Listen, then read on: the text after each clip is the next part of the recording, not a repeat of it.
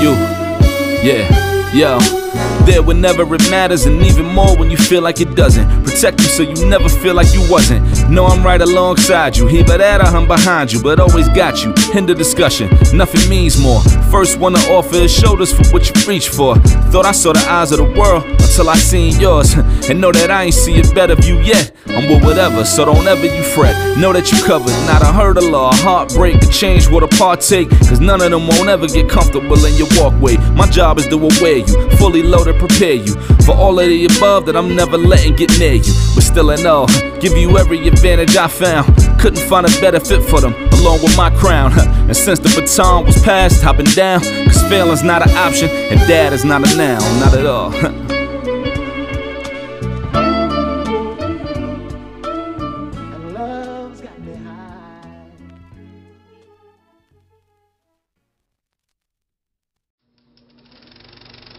The story contained in the following auditory experience is free of sex, drug references, drug dealers, guns, gangs, pimps, prostitutes, and twerking. Although the title of this tale contains the hip-hop reference and the story largely taking place in an urban setting, this is not to be classified as urban street literature. We prefer that it be more aptly classified as hip-hop fantasy. My word is born.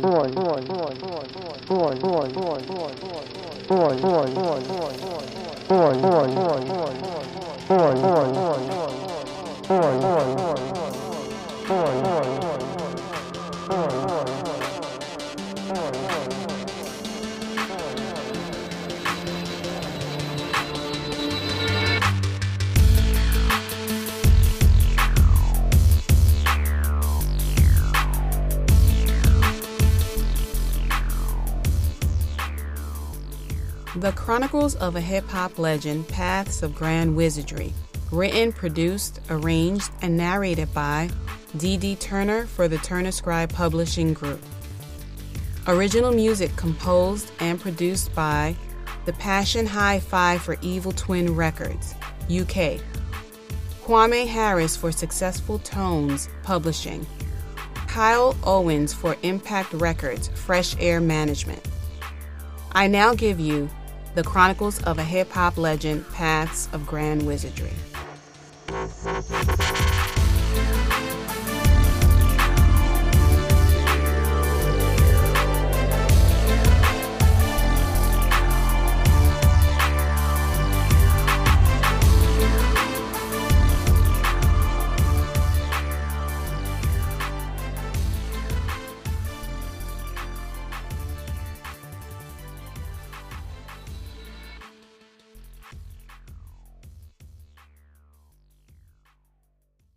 Chapter 7. HBX-1 sat stiff as a board in the front passenger seat of Feedback's tricked-out Dodge Charger. Patches of flesh remained dangling from his face, and the smell of searing flesh still lingered. Dahlia maintained a driver's seat, even though the auto driver function was activated. "You all right?" "That looks like it hurts," Dahlia inquired of HBX-1, while examining the synthetic skin patch hanging from his emotionless face.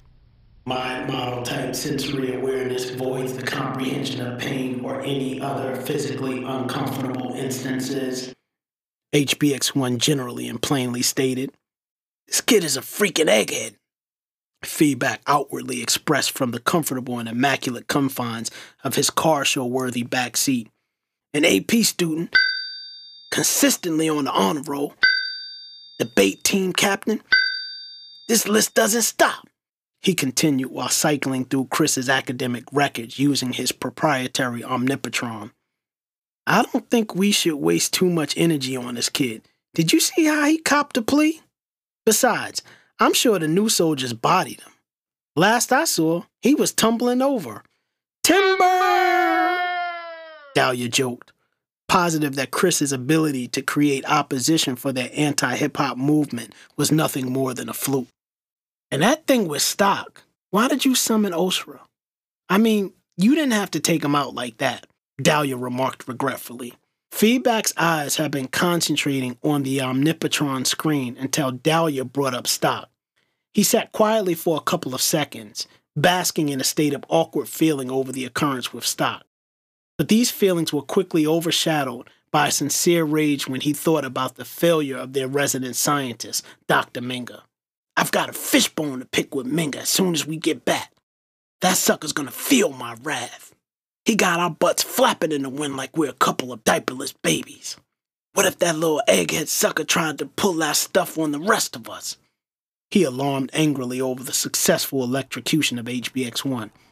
The red and white two-tone Dodge Charger cruised the long stretch of road towards the HHD headquarters. The flawless shine of the 22-inch chrome rims and the spotless body of the vehicle under the moonlit sky created an image that was worthy to be captured by a still portrait. The location of the HHD compound was concealed by what appeared to be nothing more than a colossal-sized dirt mound. The understanding of the people that lived in the nearby neighborhood was that the location previously served as a trash dump for the entire metropolitan area and got its size as a result of decades' worth of compiled trash in plain disregard. The talk of small levels of methane seepage also became a concern, and naturally, fear overtook everyone in the nearby neighborhood. The chance of someone venturing to explore the frightful mountain was extremely slim. Thusly, an opportunity for Roger Feedback Cromwell to put his financial resources to work was spawned. He came to admire the mountain. It provided the perfect seclusion. It bragged of an enormous size, and most importantly, albeit inanimate, it created a sense of fear in people. Secretly, Feedback shelled out large amounts of money to administer tests on the composition of the mountain. To his pleasant surprise, the test proved to be contrary to what the stories had come to tell. The mountain posed no chemical threat. In fact, it had been nothing more than years and years of soil sedimentation by way of erosion framed upon a huge hollowed limestone core. Leave those suckers in darkness. I don't want anyone knowing about the truth of this mountain. If they think the mountain is a methane pit, let's run with it. That'll keep me from having to split wigs because of people snooping around. Feedback reasoned to a crooked EPA inspector named Homer Zartino. And for a healthy cash kickback and the chance to continue living his life, Homer reinforced the false perception of the people by maintaining that the methane seepage was in fact true.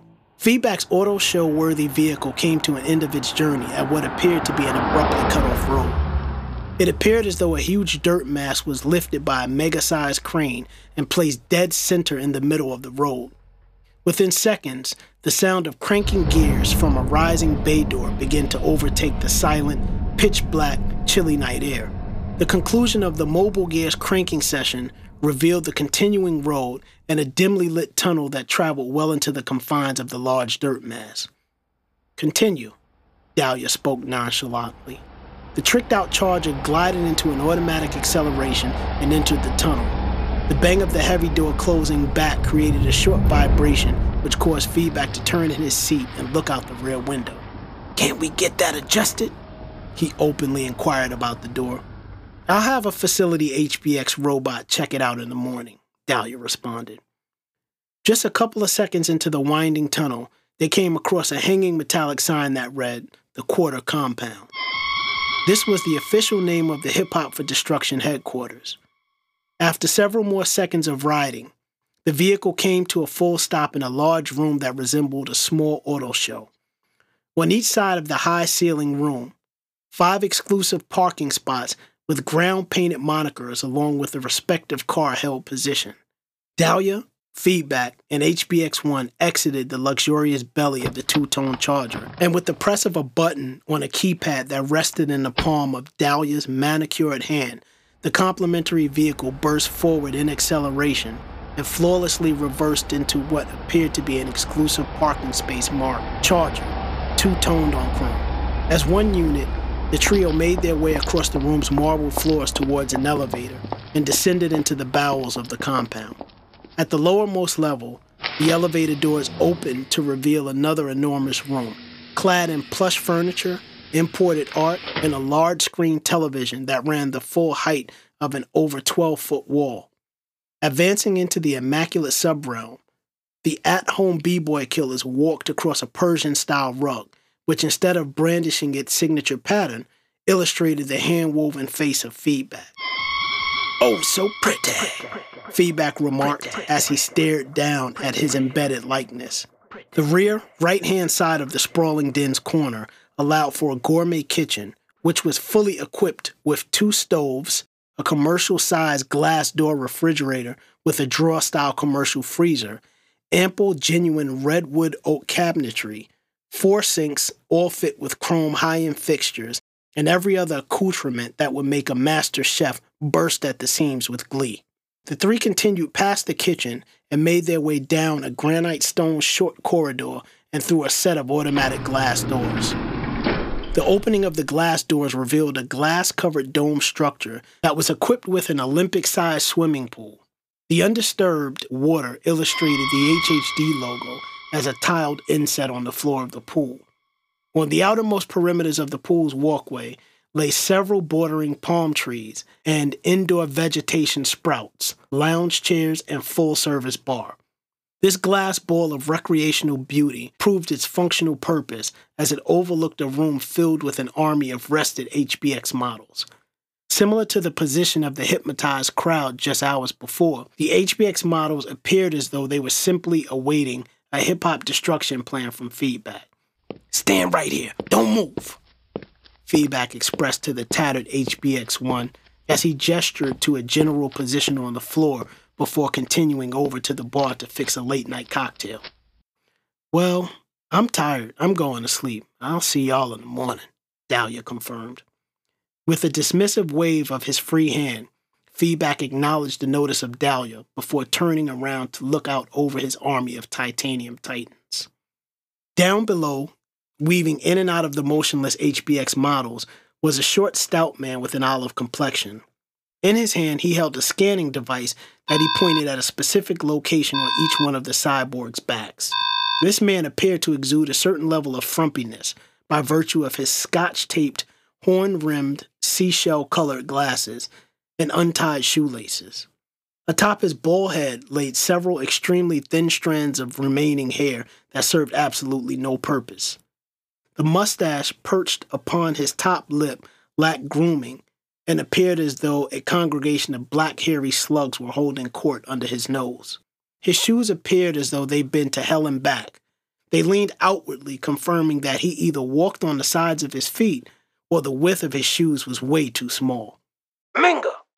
Feedback screamed from above using the compound's intercom system. Dr. Minga peered up to the glass ball with a squint, attempting to confirm what he already knew. "Roger, you're back," Minga nervously responded while speaking into a handheld device that he pulled from the left pocket of his lab coat. "Yeah, I'm back. Don't I live here? Where else am I going?" Feedback sarcastically responded. "Get up here right now. I need to talk to you," he continued. While walking to the elevator, Minga reasoned that Feedback's apparent rage may have been nothing more than a result of being exhausted. It was always tough to gauge the source of Feedback's anger because his overall disposition was always anger. During the several seconds on the elevator, Dr. Minga created and reviewed a mental checklist to ensure that all his obligations had been met. This was to serve as edification for the soft-spoken scientist that Feedback's anger wasn't a result of his negligence. When the doors opened to the glass ball, Feedback stood by the bar anxiously.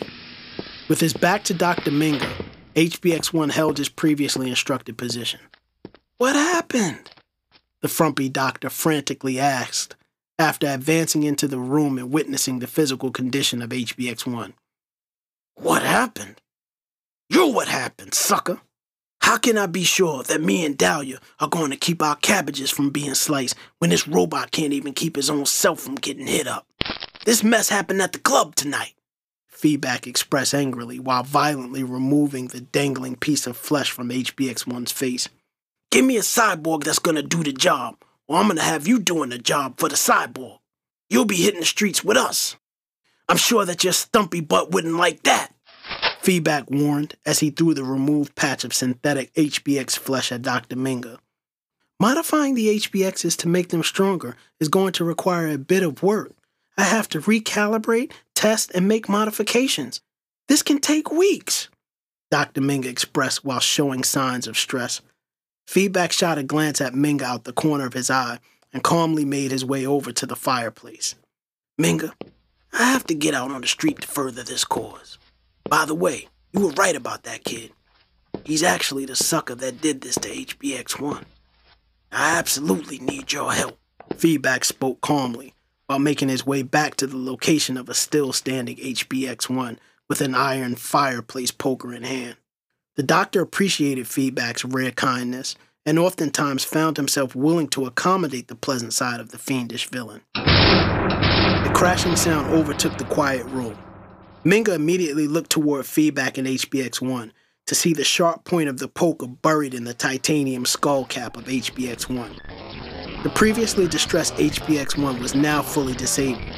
His solid frame lay upon the concrete pool walkway, all the while violently twitching.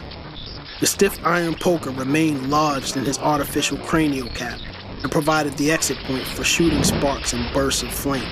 An error warning displayed across his chest and became progressively lighter in representation with each burst of flame. The final burst was louder than the previous and released a purplish spark that scorched the gray-tinged concrete. The lifelike eyes of HBX-1 dilated permanently, and the display screen that occupied his chest went completely black.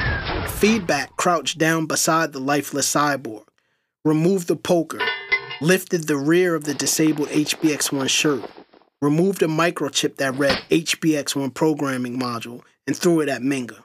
I swear on the powers of the ruling son of Anwar, you have exactly 2 days, Feedback demanded of Dr. Minga before kicking the powerless HBX-1 in disappointment and retreating to his wing within the concealed HHD domain. The frumpy composition of Dr. Minga fell limp. He maintained his silence, and his beady eyes stayed focused on a specific area of the pool's walkway from behind his smudged bifocals. He let the anger-driven action of Feedback cycle through his brain for several seconds, and then realized that this hip-hop killing cause was far bigger than any single person, or cyborg for that matter. And for this reason, the value of the effort was deeply rooted in the various applications and not the people nor their devotion. The HBX models were merely put in place to serve as facilitators for the intentions of the cause. They were expendable, and perhaps the humans working alongside Roger Feedback Cromwell were too.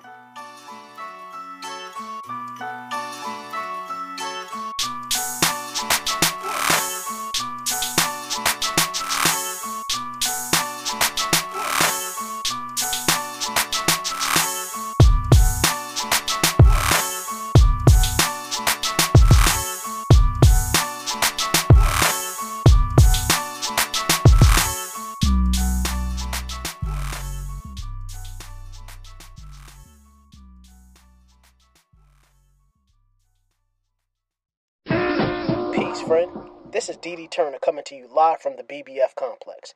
My Viewertron signal is having problems, so I'll make this quick. I wanted to personally thank you for listening, and also wanted to take this opportunity to inform you of some upcoming items. For starters, there is a second book in the series, as well as subsequent installments. You didn't think that I would bring you to the cliff's edge and not provide you with a parachute and gliding device. Check out for the second book in the series entitled Cypher and the Lost Relic of Pangea's Core, set for release late 2014 or early 2015. Visit chroniclesofahiphoplegend.com to see information on Book 2.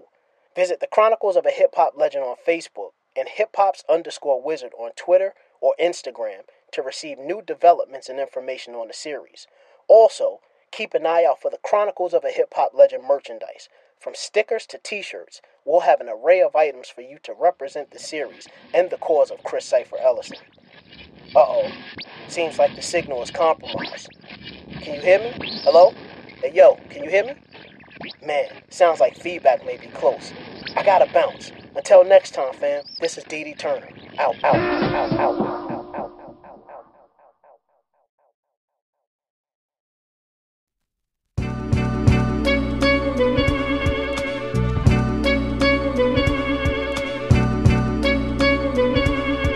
It's all for you. Yeah, yo. There whenever it matters, and even more when you feel like it doesn't. Protect you so you never feel like you wasn't. Know I'm right alongside you, either that or I'm behind you, but always got you. End of discussion, nothing means more. First one to offer is shoulders for what you reach for. Thought I saw the eyes of the world until I seen yours. And know that I ain't see a better view yet. I'm with whatever, so don't ever you fret. Know that you covered, not a hurdle or a heartbreak to change what a partake. Cause none of them won't ever get comfortable in your walkway. My job is to aware you, fully loaded, prepare you for all of the above that I'm never letting get near you. But still in all, give you every advantage I found. Couldn't find a better fit for them, along with my crown. And since the baton was passed, I've been down. Cause failing's not an option, and dad is not a noun, not at all. My message to any dad, man, first off, know that, yeah, it is a hard job, but it's the greatest job in the world. I wouldn't trade it for anything. I wouldn't change anything about it. Everything you're doing from here on out, if it didn't have purpose before, now it has purpose. It's the most important thing you'll ever do. Just be a dad.